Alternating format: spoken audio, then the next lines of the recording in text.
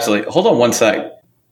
Well, the problem is that in my headphones, I had my voice, and it's been making me like stop talking because I'm like, oh, I'm going to interrupt someone. It's myself in my headphones. I guess we're going to swear on this podcast now, but it's just been like making me trip over my words, and it's been confusing the shit out of me. If it's a tenth of a second or a couple of tenths of a second, that'll really mess with you as well. And that's what it was. I felt like I had a voice in my head. I feel like I was going crazy. Now that I'm no longer crazy, what's up? What's going on, man? Just enjoying my Monday afternoon. That's what I'm talking about. Well, first and foremost, I appreciate you coming on and chatting with me. Man. I think I actually remember the first live stream you did. That was at Mage Titans in Austin, right? 2 or 3 years ago?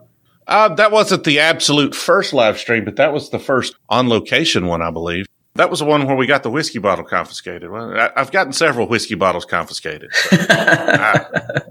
Yeah, but it looks like my microphone. It looks like it's using the right one. So we're good. So you are the CEO of Jamerson. You run this agency, and you have this double life as like a online personality. I don't know if that's the right or wrong term to say, but how the hell do you balance those two out? Well, you don't. That's really what it boils down to. Every decision you make, everything you invest your time in is something else that you didn't invest time in. So there are consequences for that decision. It's one of the reasons not everybody can do what I'm doing. You know, there are detriments to that decision-making process. But I understand the value in the content. I understand the value in the exposure and where we're trying to go. I mean, we're not even close to where we're going to take the e-commerceaholic content stuff. And so I'm willing to live with the negatives and the side effects from making those decisions. You know, there are problems with, you know, the business and projects and things that could use more of my attention to make them go a little smoother. You know, you just have to, you know, hire good people, enable them to do the job, and then, you know, just jump in where you have to free up time, because content takes a ton of time. But it's not just the time it takes, but it's also the mindset you have to be in. So is that how you do it then? Do you have like content day and then actual work day? And then ideally, that's the scenario. You know, rarely does it work that way, right? Like, client wants us to build him a website and he wants to talk on Friday when we're going to live stream. Well, we're going to talk on Friday when he wants to. You know, live streams are not that hard. That's the funny thing about live streams. The misconception is that that's an hour long or an hour and a half long, and that's much more difficult. You know, with live streams, pick 10. It's kind of like this conversation, right? Let's pick 10 topics. Let's get together and let's stream for an hour and go about it, right? Whereas a video requires you to write a script and requires you to shoot multiple takes, and then you have to download the footage and then edit all the footage, and then you have to post the video. You know, there's just so much more that goes into a polished piece of content, but that reaches a much more broad audience. So you have to put that effort into it. You try to squeeze it in as much as possible, but the more time you have dedicated to it, like if I could come in and do content in the mornings and business in the afternoons, that works. But I have a hard time doing business in the mornings and content in the afternoons. What would you say the percentage of time you spend is on content? Well, it varies from week to week. Like right now, we're still putting out the vlog posts from the road trip, mostly because my editors are slow. But, you know, we're still posting guys, those. Get it together. We're working on that, but people want it. I've got 7 or 8 videos that I've got the topics. They're partially written. They need to be shot and got out. So, you know, weeks where we're putting out a lot of polished videos, it may be 50-50. Right now, it's more business than content because I'm just sitting around waiting on editors. There's no sense in me filming, because a lot of the topics we cover with the polished content is more timely. And so if I'm talking about something, like I've got a list of topics we never even filmed because I couldn't get them out in time. If I'm talking about something that happened a month ago, nobody cares. Just got to strike while the iron's hot. Yeah, exactly. I mean, you know, you don't want me talking about something Shopify said 7 months ago or 4 months ago or 3 months ago. Hey, I'll look at some. Let's look at this. But it's, you know, this is not necessarily timely. So this works. But if I want to talk about the fact that FedEx decided they're not going to serve Amazon anymore, right? And they made this big announcement, but it was basically like them breaking up with the prom queen before she broke up with them, is really all it was. It's like, hey, let me get ahead of this. Let me spin it as a good thing because we can't possibly do 1-day prime shipping. Well, nobody wants to talk about that now because that story happened in June, or, the Shopify acquired B2B platform Handshake. No sense talking about that. Happened in June. So it's got to be timely. It's got to be fast if you're going to get the most out of it. Just quick though on that though, like you said, don't really want to talk about it, but what do you think though for Shopify with not, Handshake, but them acquiring a B2B thing? Do you think that they can actually foothold into that mid-market, into that B2B space? Or do you think it's just more of like a tick the box to say they have quote unquote B2B features? I think that a lot of e-commerce platforms, they always want to be able to tick the box in comparison. It goes like that Gartner Magic Quadrant. They have to say they have these like baseline features. Do you think that was a feature grab for their features on their website, or do you think these are going to be actually things that they're going to put in practice and work with to make them a stronger, better option for maybe a B2B customer? I don't necessarily remember the details and specifics of that acquisition at this point because it's been a couple of months before that was on my topic list, but it depends, right? Like they acquired a whole nother platform. And so it's a different platform. It's not checking boxes for Shopify unless they roll that functionality in. I feel like they'd have to do that though. I think my thought would be that's what they'd want to do. My thoughts are probably what makes the most sense for them is to shut down Handshake if it's depending on what revenue it's generating.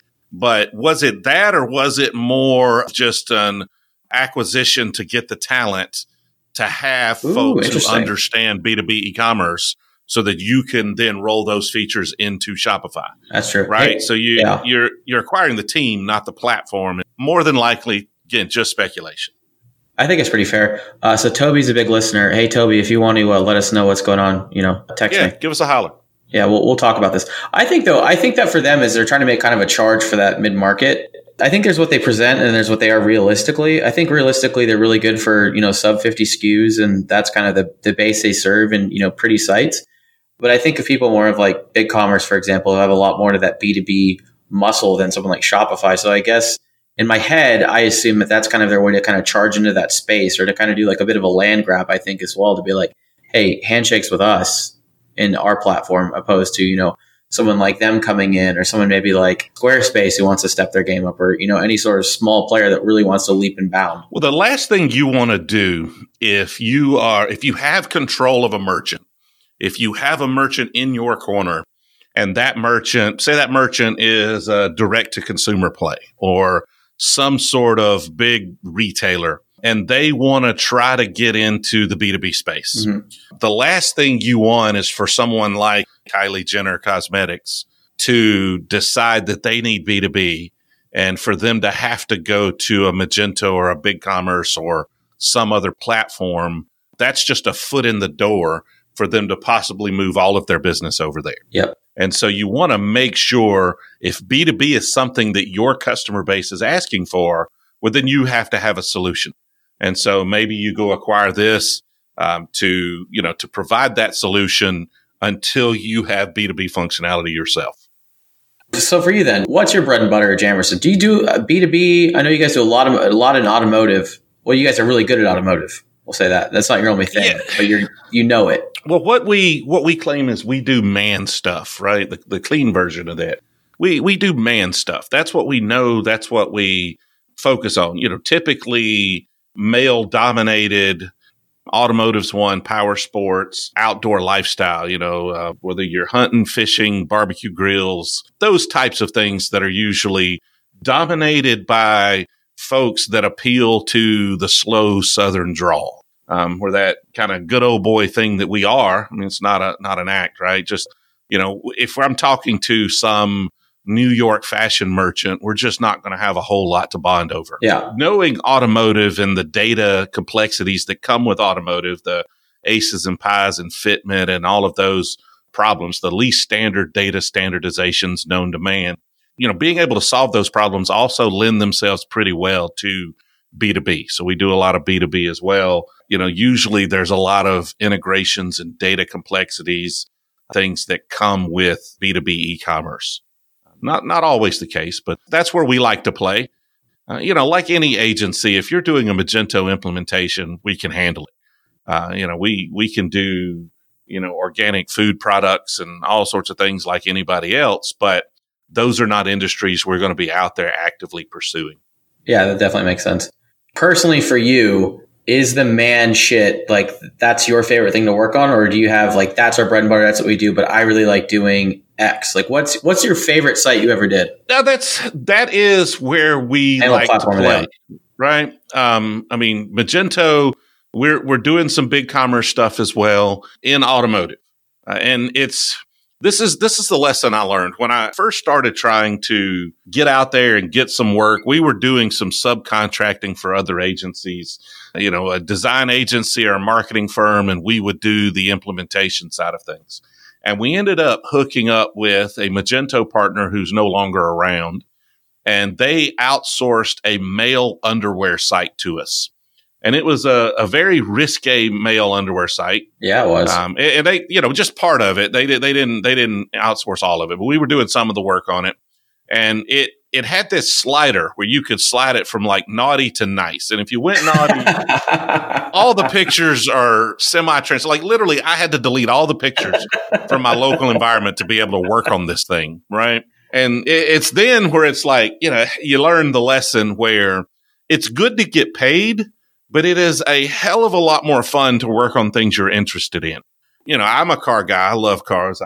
If I were in better financial shape, every dime I make would go towards something automotive related, right? Like I would just blow all my money on cars if I were just independently wealthy. That's an industry I understand. It's one I know. I am the market.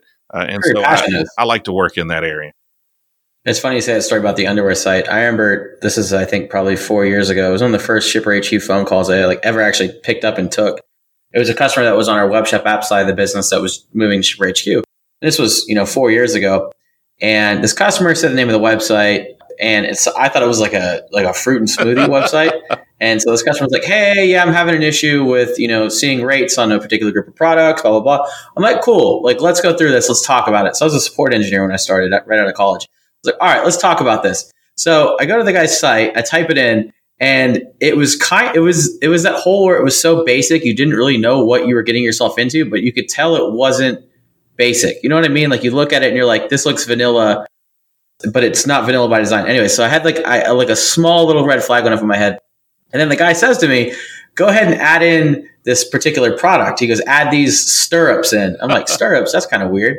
So I'm typing in the search bar and I click it and I see the link, and it's a kind of a graphic photo. And Daniel on our team, who was my boss at the time, walks by and looks at my computer, and it looks like I'm just like shopping. And I've only worked at the company for like 3 or 4 weeks, and I am just like red. And I muted the phone and I was like, "Hey, Daniel, just want to let you know quick, that wasn't what it looks like. I'm not shopping. I'm on a customer site."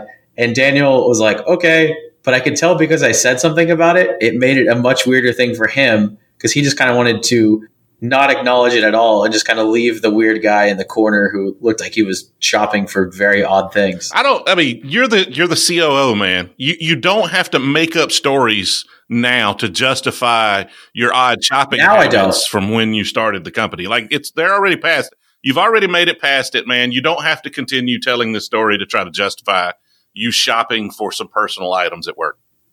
Look, this whole entire podcast is actually for me just to get this story out. So I figured you were the only one who had a similar story to being on risque men's underwear site. So I appreciate you coming on. That's why I asked you that before we started. Yeah, that was an interesting site. Let's just say I enjoyed the paycheck for sure, but that's just not the kind of stuff I would rather be working on all day. For some people, it's just a job, do the job, move on. But I assure you, whatever you're into is a lot more fun if that's what you're working on. Yeah, absolutely. So one of the things you mentioned that I kind of want to dig into as well is that you did mention that you're doing some work with BigCommerce. So tell me a little about what took you to them and maybe not some of the other e-commerce platforms that are in the space. Well, there's a lot of things there. And so I'll try to unpack at least a couple of them. We're Magento folks. I mean, we've been doing Magento as long as Magento's been doing Magento. We picked it up in 2007 in beta, launched our first Magento site in 2008. And we've done Magento exclusively ever since until recently. The acquisition, the end of life for Magento 1, it creates uncertainty. I like a lot of the things that Adobe's done. And as a small business, our goal is ultimately to stay in business. We would like to survive and see the day tomorrow and, to continue to help merchants grow. There's at least a very strong likelihood that Magento is going to continue to move up market, or at least serve a more sophisticated audience. And so there's a lot more agencies moving into the space. One of those things, to mitigate risk, we've got to look and see what the other options are. We look up and, every merchant we're talking to, every conversation that we're involved in, they're only really considering three options. And that's Magento, BigCommerce, and Shopify. And that may say something to the type of merchants we're talking to more than anything. But, none of the merchants that we're engaged in conversations with, we're running into in our circles, are considering the higher end platforms or any of the offshoots, right? They want that kind of mainstream security of one of these known commodities. And I'm not a huge fan of Shopify and how they do their marketing. I started a business because I don't really like people telling me what I can and can't do. And I would rather just not do anything than have someone dictate to me how I can run my business. Some of the demands that Shopify has placed on its partner ecosystem, some of the things they do to kind of trump up numbers seem a bit disingenuous. Now, it's marketing genius. It has worked really well in their favor, but it just leaves me with a feeling that I have a hard time trusting the company. If I don't trust somebody, then we're just not going to work with them. That left me with BigCommerce kind of as, second option. So I started sniffing around there. I went to one of their get-togethers last year out in Austin, Texas, and just kind of started learning more about the platform and where they're headed and what they're trying to do. And I just think they're a great option if Magento's not the right fit for you. I'm still a firm believer that, if Magento's the right fit, you 100% should go that route, whether it's enterprise or open source. Absolutely. But there's a lot of merchants out there that don't need the complexity. They don't need the maintenance and all of the things that come with that flexibility. And I'm having a hard time. And I honestly want to learn more about Shopify. I want to find out that I'm wrong. I want to explore that platform and learn more. But in my limited experience with Shopify, I have a hard time finding a use case where Shopify would be better for a merchant than BigCommerce. Now, there may be an argument, and I want somebody to straighten me out on that.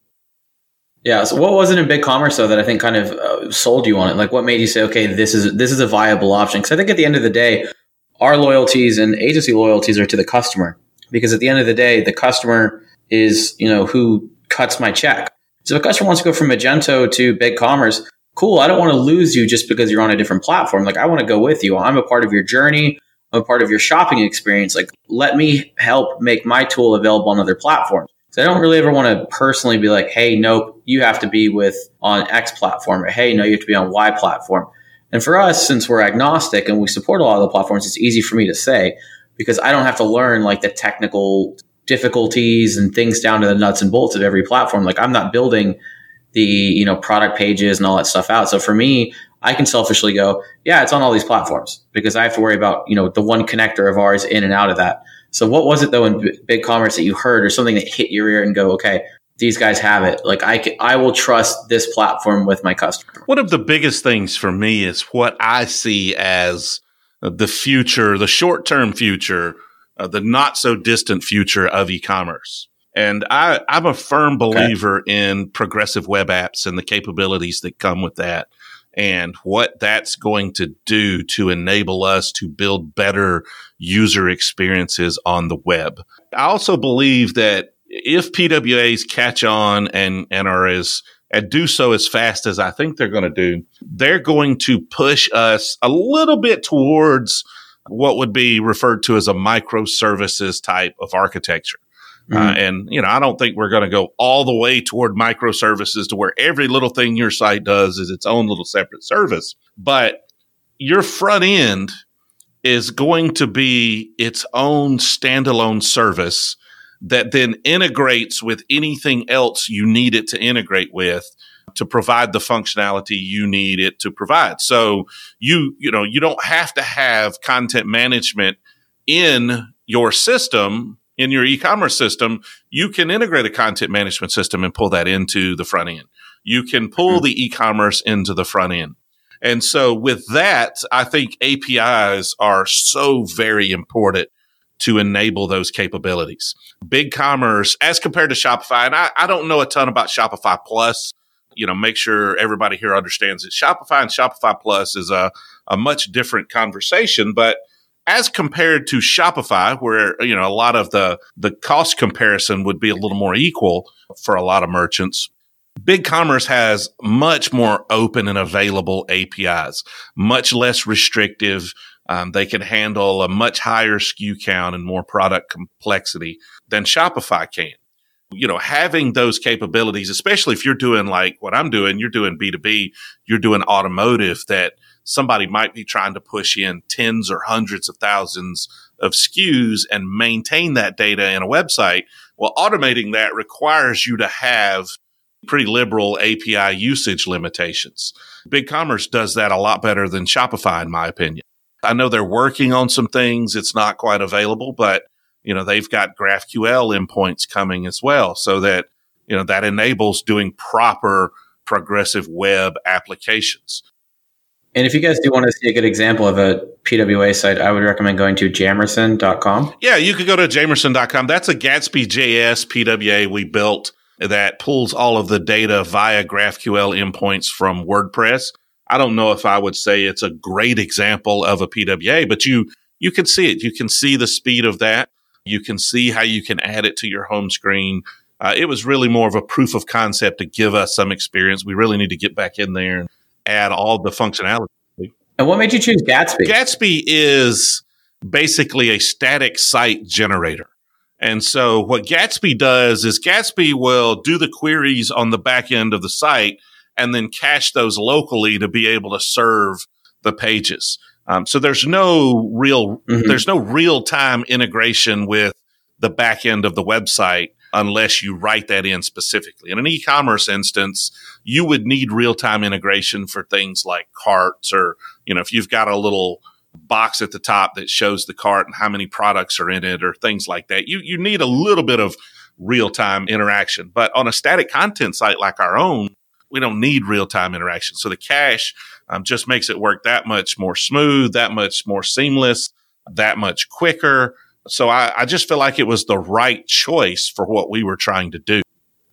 That's interesting. So what do you think of their WordPress headless? Yeah, I'm not excited about it at all, really, as far as, functionality goes. I think it's good for them. It gives them an opportunity in a market to go after some of, WooCommerce's space. And I'm not a fan of WooCommerce.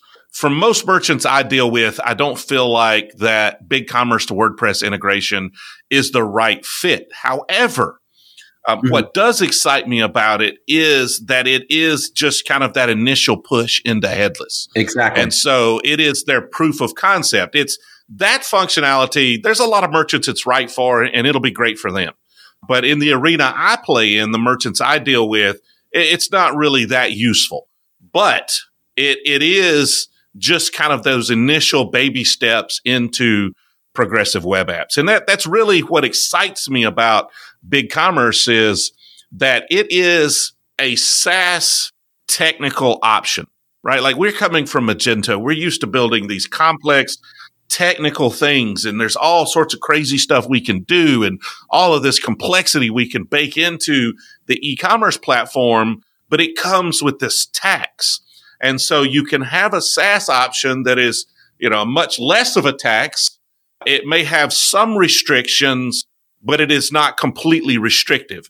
And so when you add PWA on top of that, a progressive web app basically essentially removes all of the benefits of a open source e-commerce platform in regards to front end functionality. The PWA front end for Shopify site or a BigCommerce site or any site in the world can have exactly the same functionality as a PWA for Magento because it is a standalone self-hosted application. As long as you can write the systems to manage any data that you have there, then it's on equal footing. And so with PWA, we lose some of the advantages of Magento in regards to the front end. Mm-hmm. That just opens up a SaaS e-commerce offering to a wider market that maybe otherwise couldn't have achieved what they wanted to do on SaaS. So I think that. Go ahead. No, I was just saying, I think the technology is shifting a little more of the market towards SaaS, or at least making it possible for a SaaS solution to satisfy their needs, which makes BigCommerce and Shopify a little more appealing. Yeah, it's definitely hard to condition a market to take SaaS because, for example, like us from Webshop Apps, we were a one-off extension purchase. We had the license for a year. If you came in for support past that license, then you had to repurchase. That was a model, kind of like a license, I would say, for Magento. For us, then, whenever we said Shipper HQ, we did move to a SaaS model. And, at first we got run-ins of, what are the benefits of SaaS? Because I think for us, in shipping at least, there wasn't a SaaS model doing it. So we had to condition the market to accept SaaS. And then once you got past hey, SaaS works, let's talk about this. And funny enough, the OG of SaaS is Adobe, the way that they did their licenses. And that's where a lot of SaaS companies model it after. But seeing a SaaS e-commerce platform to me makes total sense, not just because I come from, running a SaaS company, I understand how SaaS works.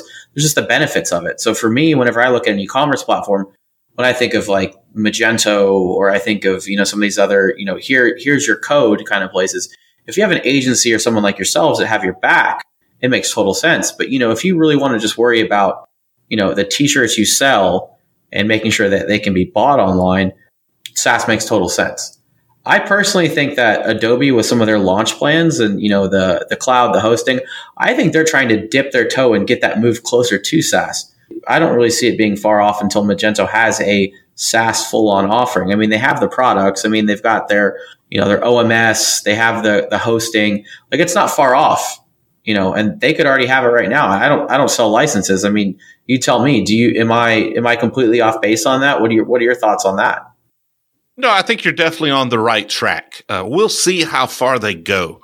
The ecosystem is shifting toward, if I'm accurate anyway, it's shifting toward more of a microservices approach. Mm-hmm. SaaS is pretty widely accepted by anybody at this point. You can go out and get the best of breed of each service you need. You can integrate them on the front end with your PWA. There's not a huge advantage to this monolithic system anymore for a lot of merchants. Magento already was trying to move towards SaaS with Magento Cloud. I mean, it's platform as a service, but okay. Well, we've already got 3 of the letters the same. We just got to work on changing that P to an S, with PaaS to SaaS. And so they're obviously moving that direction. There's a benefit to the reoccurring revenue and having, your full technology stack where you're not just providing the software and the relationship with the customer and being able to upsell them on more services and all different things. There's a lot of advantages to the SaaS model, which is why it's so popular. They're going to make continued improvements to make their platform more SaaS-like. But on the flip side of that, if you go too far, then you can lose a lot of the advantages of Magento. And so I don't know how far they're going to go down that rabbit hole. They may go all the way. They may not. I feel like they're moving that direction. I have no insights as to how far they want to go, but I also would not be shocked if some day in the distant future, Magento 3 is not a SaaS offering. Wouldn't be shocked. So one of the things that you mentioned was kind of, losing that community to that piece. Interestingly enough, someone emailed me over that the amount of conversations on Stack Overflow, there's a massive demise around M2 questions. Do you think the community is shrinking and moving away from it in some instances? Or do you think that this Magento 2 is just so simple that everyone, has no more questions? Because if you look at, in comparison to other platforms, like what's going on there? What are your thoughts on that? Well, it depends on what type of questions, right? I feel like Magento 2 is more complex to get started with. And that's not Magento's fault necessarily. That's development in general is more complicated nowadays. There are just a lot more to doing enterprise grade development than there was 10 years ago when Magento 1 was coming up. The risk in that is that there are a lot fewer people choosing that as a self-help option. 10 years ago, if you were moderately technical and you were trying to launch a website, wanted to build a website and you hired some kid off the street, he's going to Google it. He's going to find out Magento is absolutely hands down the best e-commerce platform in the world. He's going to install it. He's going to run into questions, or she's going to run into questions. That person's going to get on, all of the accessible message boards or Stack Exchange or whatever's available to them to ask those questions, to figure it out, to get that site launched. Well, nowadays, you could just eliminate the technical complexity altogether and go to a Shopify and throw a site up and be done with it. And so those self-help people are typically going that route because it's the simplest route. Whereas 10 years ago, it wasn't the simplest route. I mean, Magento was really the only good option if you wanted to throw a site up yourself. At least the only one I was aware of. I mean, we were using OS Commerce, which was just miserable. Magento was your best option. Now, the problem with that is, what does that do to the community 5 years from now? When because people come and go. People change jobs. People, sell their businesses. Merchants come into business. They go out of business. Like, things change over time. And so if we're not having the constant infusion of new blood, how long does that take to really start to show itself? And so when merchants and developers are not picking it up on their own and learning it, well, is that fewer developers that we're going to have in the future? Or what that does is that shifts the responsibility on agencies or bigger merchants to hire and train developers, whereas they could have hired, people that were getting experience and training themselves. It becomes a more mature market, but there's also concern with, does that lower a lot of the enthusiasm for the community or from the community? It could make a higher bar to entry. Which it's definitely explain that bar to entry in the community. I think in the Magento too. I mean, if the simple questions, aren't being asked and they're going to, a simpler platform, it's easier to spin up a site. Should Magento be making a stand there to, make sure that's a bit lower? To answer my own question with another question, which is a bit weird, is it depends on where they really want to go with it. I think that they are moving up market. They probably do want to gate that off. They might not want as many tire kickers, at least on enterprise. But, if OS is going to remain OS, or, I can't remember the exact, there's a different name for it. I know that because Ben told it to me once. But if they do want to make that, lower as an option, my thought would be is they want to, to cultivate those questions and cultivate that community to speak there. But I could be completely wrong. I mean, I'm not all eyes, all ears on Magento all the time. Maybe I just have a really weird look on it. Well, it's definitely a higher barrier to entry for Magento 2, especially if you're a developer or somebody new. If you're not an enterprise e-commerce developer and you don't know what all of these tools and technologies are, you have a lot to learn to get that platform up and going and learn the best practices, a lot more than you had 10 years ago. But again, that's not a Magento thing. That's an industry thing. Now, from a Magento perspective, you're right. The problem comes when how much do you invest in something that is not necessarily providing a direct business return?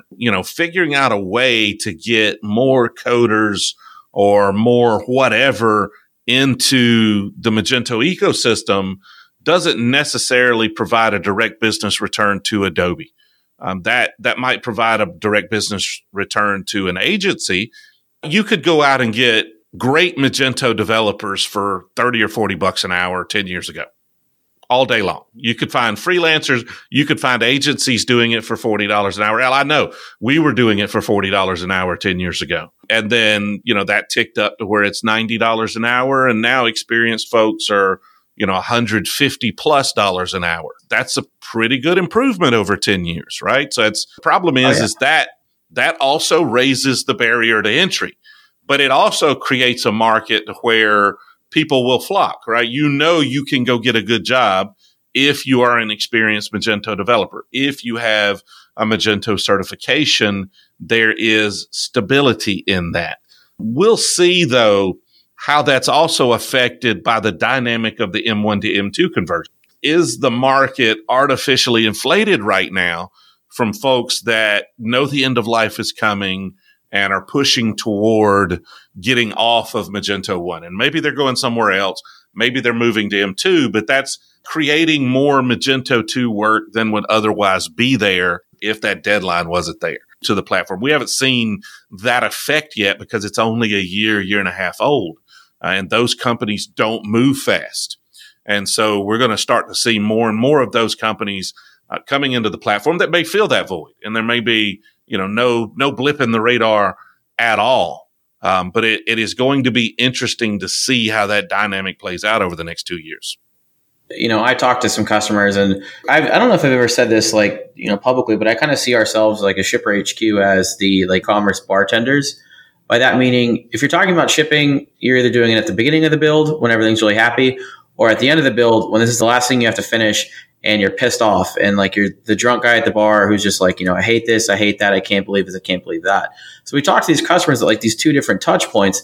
And one of the things that these customers will call in and ask is what do I do? The guy at the beginning of the build. What I've heard some of these customers saying is, I'm just going to stay on M1. Someone's going to keep patching this for me. Someone's going to keep fixing this for me. I don't want to go to Magento 2. There is this massive barrier to entry, and I'm not sold on any of the other platforms. So my thought is who's going to be that crusader that comes in and forks it or keeps doing the patches?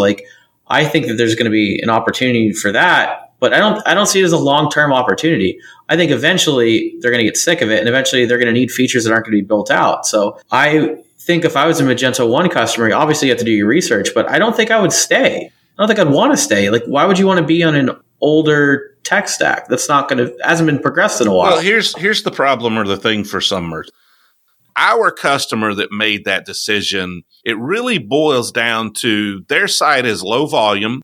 It's very special use. I'm not going to go into too detailed, but it serves a very small part of their business, right? It is a small B2B play with their business. It is not the big B2C main revenue generating thing.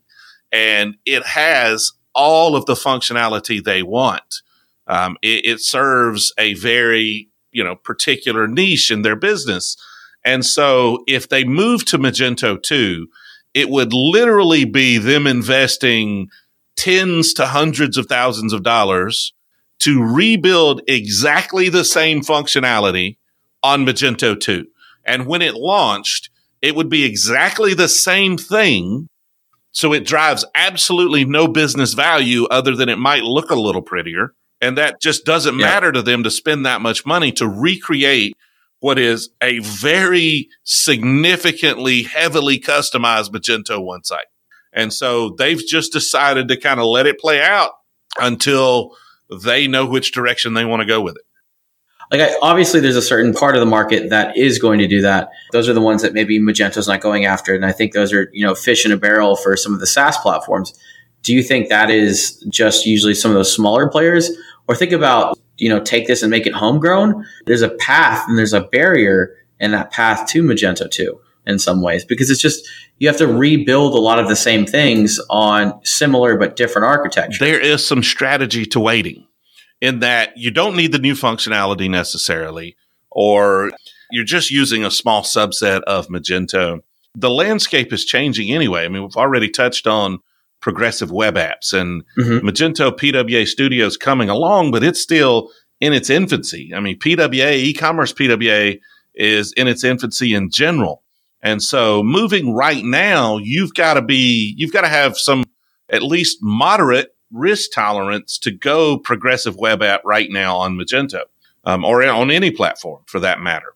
If you can wait it out another year, let those technologies mature a little bit, that gives you an opportunity to not be caught in this awkward in between phase to where you move to Magento 2 with traditional theming, and then you need to rewrite it all with progressive web apps. It's one of those things where if somebody's not making money off of it, I just doubt how long it's going to be supported, or at least supported properly. I don't think that being off 100% by the Magento deadline is absolutely mission critical. But again, that just depends on your risk tolerance, because you are taking a risk by staying. You're taking a risk by moving right now. You're taking a risk by staying. I definitely do really like your outlook on that as well, because I think that you as a person, you're a good guy and you have a good company core. But I think that, some other agencies kind of do this, use this as a scare tactic instead of, hey, let's just sit back and wait. Let's do what's best for you. So I really like kind of your stance on that.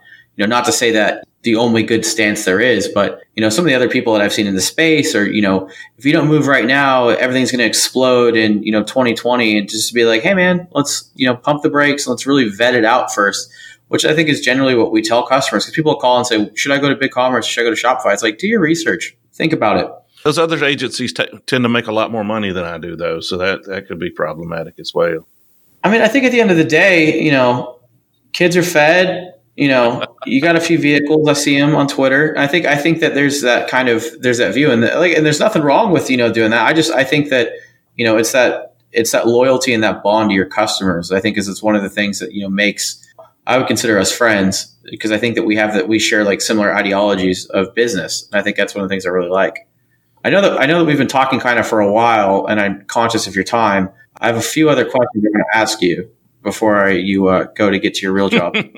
I got all day, man. One of the questions I do have is, what does that Adobe Insider program mean to you? And how do you see that assimilation of Magento into Adobe? Like, what does that look like for you? The Adobe Insider program's a little different. Personally, for me, it's been fantastic. It was, and for those that don't know, I'll try to explain it. I was lucky enough this year to be chosen as a Magento master. It's a algorithm, I don't know exactly how it all works, but it kind of looks at, events you organize, speeches you give, content you put out, the things you do to contribute to the Magento ecosystem. And so last year I was a top 50 contributor. This year is a Magento master, which I think is a top 20 or 30 people. And so with that, I got invited to Adobe Summit, which is Adobe's big conference in the US. And they brought all of the Magento masters were invited. Some couldn't make it, but we went to be a part of the Adobe Insider. And what the Adobe Insiders are is a little different. It is basically marketers, social media, people that are putting out a lot of content in this group, the business space, that Adobe interacts with in a formal capacity to help generate buzz or create content or provide feedback to Adobe. And so I've been lucky enough, the masters were kind of brought into that, but I went in with both feet. We create a bunch of content. I engaged with those folks. I've learned a ton about content to really help us get better at what we're doing. The whole 4-minute format comes from of content we're doing now comes from watching these insiders and participating with them. But I've been, officially added to that Adobe Insiders group. It's what I'm most excited about this acquisition is just, getting a higher level of understanding and access to Adobe's leadership, interacting with these other folks that generate a ton of content that are much better at the marketing side. And I think it's good for Adobe in that those people are brilliant marketers. They've got a lot of really smart marketing folks in that room, but I don't think they have many, if any, folks really on the enterprise side, which is where we come in, especially in e-commerce. It's been fun. It's been interesting. And I think just that group will do more for my career and the content we have been providing, the future of that content, than anything else we've done in the last couple of years.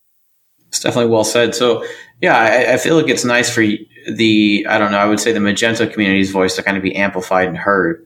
So the way my understanding of it is kind of that's, like yourself and a few of the other insiders. And I think that's what you guys are kind of bringing into Adobe to make sure that, that Magento feel and that Magento community is, what's so unique to Magento. No other e-commerce platform has that. I know because I work with all of them. So it's really about trying to, I almost see you as trying to maintain that and kind of making sure that, preserving that in a way. Well, we definitely get to be Magento ambassadors to Adobe in that regard, at least Magento community ambassadors. And Adobe's shown that they're interested in trying to preserve the community. A lot of the value that came with Magento was this community. And so they want to preserve it.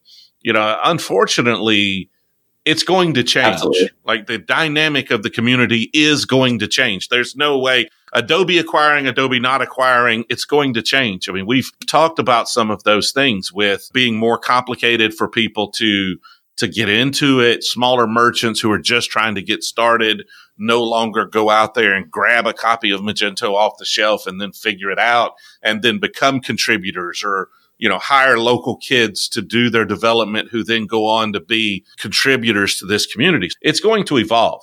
Bigger fish are coming in. We've got bigger and bigger agencies moving into the space, some buying up. I think over the next few years, we'll see a lot more, acquisition happen in the space. And so we're going to see a lot of change in this community over the next several years. So, we do what we can to try to define the magic that is the Magento community and then do what we can to protect that magic. Grateful to be a small part of that. And hopefully I can try to keep that spark alive.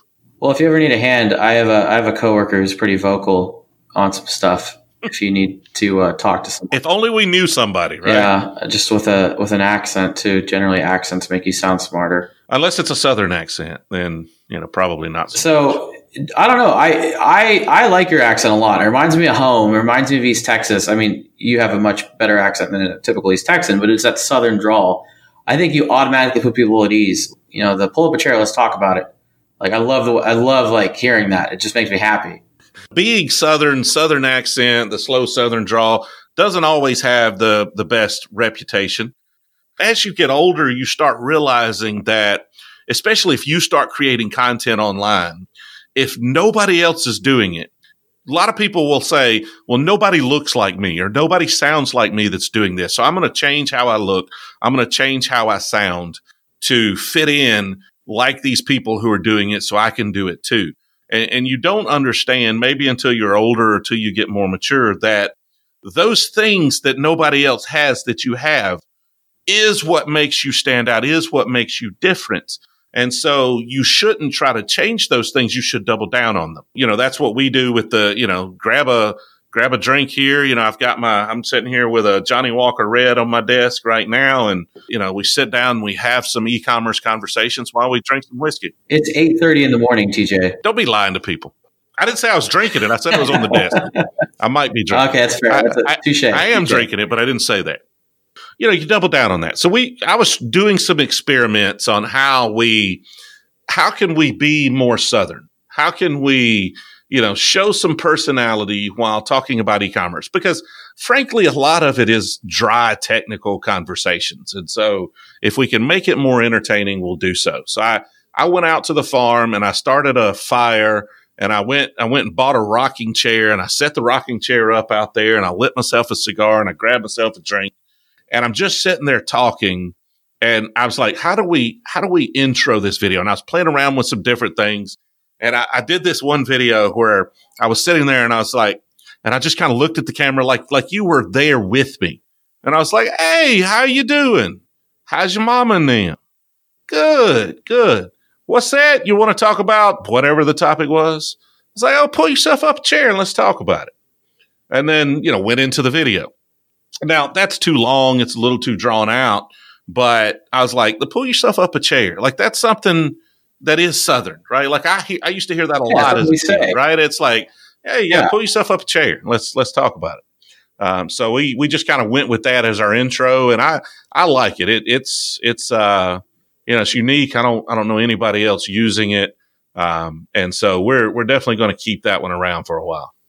I love it. I think it's great. I think that, I see it on LinkedIn. Every time I see it, it's authentic. And I think that's the one thing that you were saying earlier is that, people are different. We have different voices. Being authentic to you and not being like, oh, hey, I need to do this to be like the rest of everyone. It's so well said, and I think it comes across in your videos like really well. And I definitely appreciate you coming on. I really enjoy everything you guys do kind of with Jamerson and, with the live streams. Anytime you need a field reporter, like I am a Jamerson field reporter for E-commerceaholic. Use that. I'm ready. Well, I'll be out at Magex in your backyard there, so I'm sure we'll get together then and do something. Yeah, you'll have to come by. Come by the office. We get together quarterly, so it's got to be coming up soon. It's about that time. Awesome, man. Well, I really appreciate you hopping on and doing Commerce Party. Like I said, this will be out in a couple weeks. Okay. I know how it goes, man. Just let me know when it's out.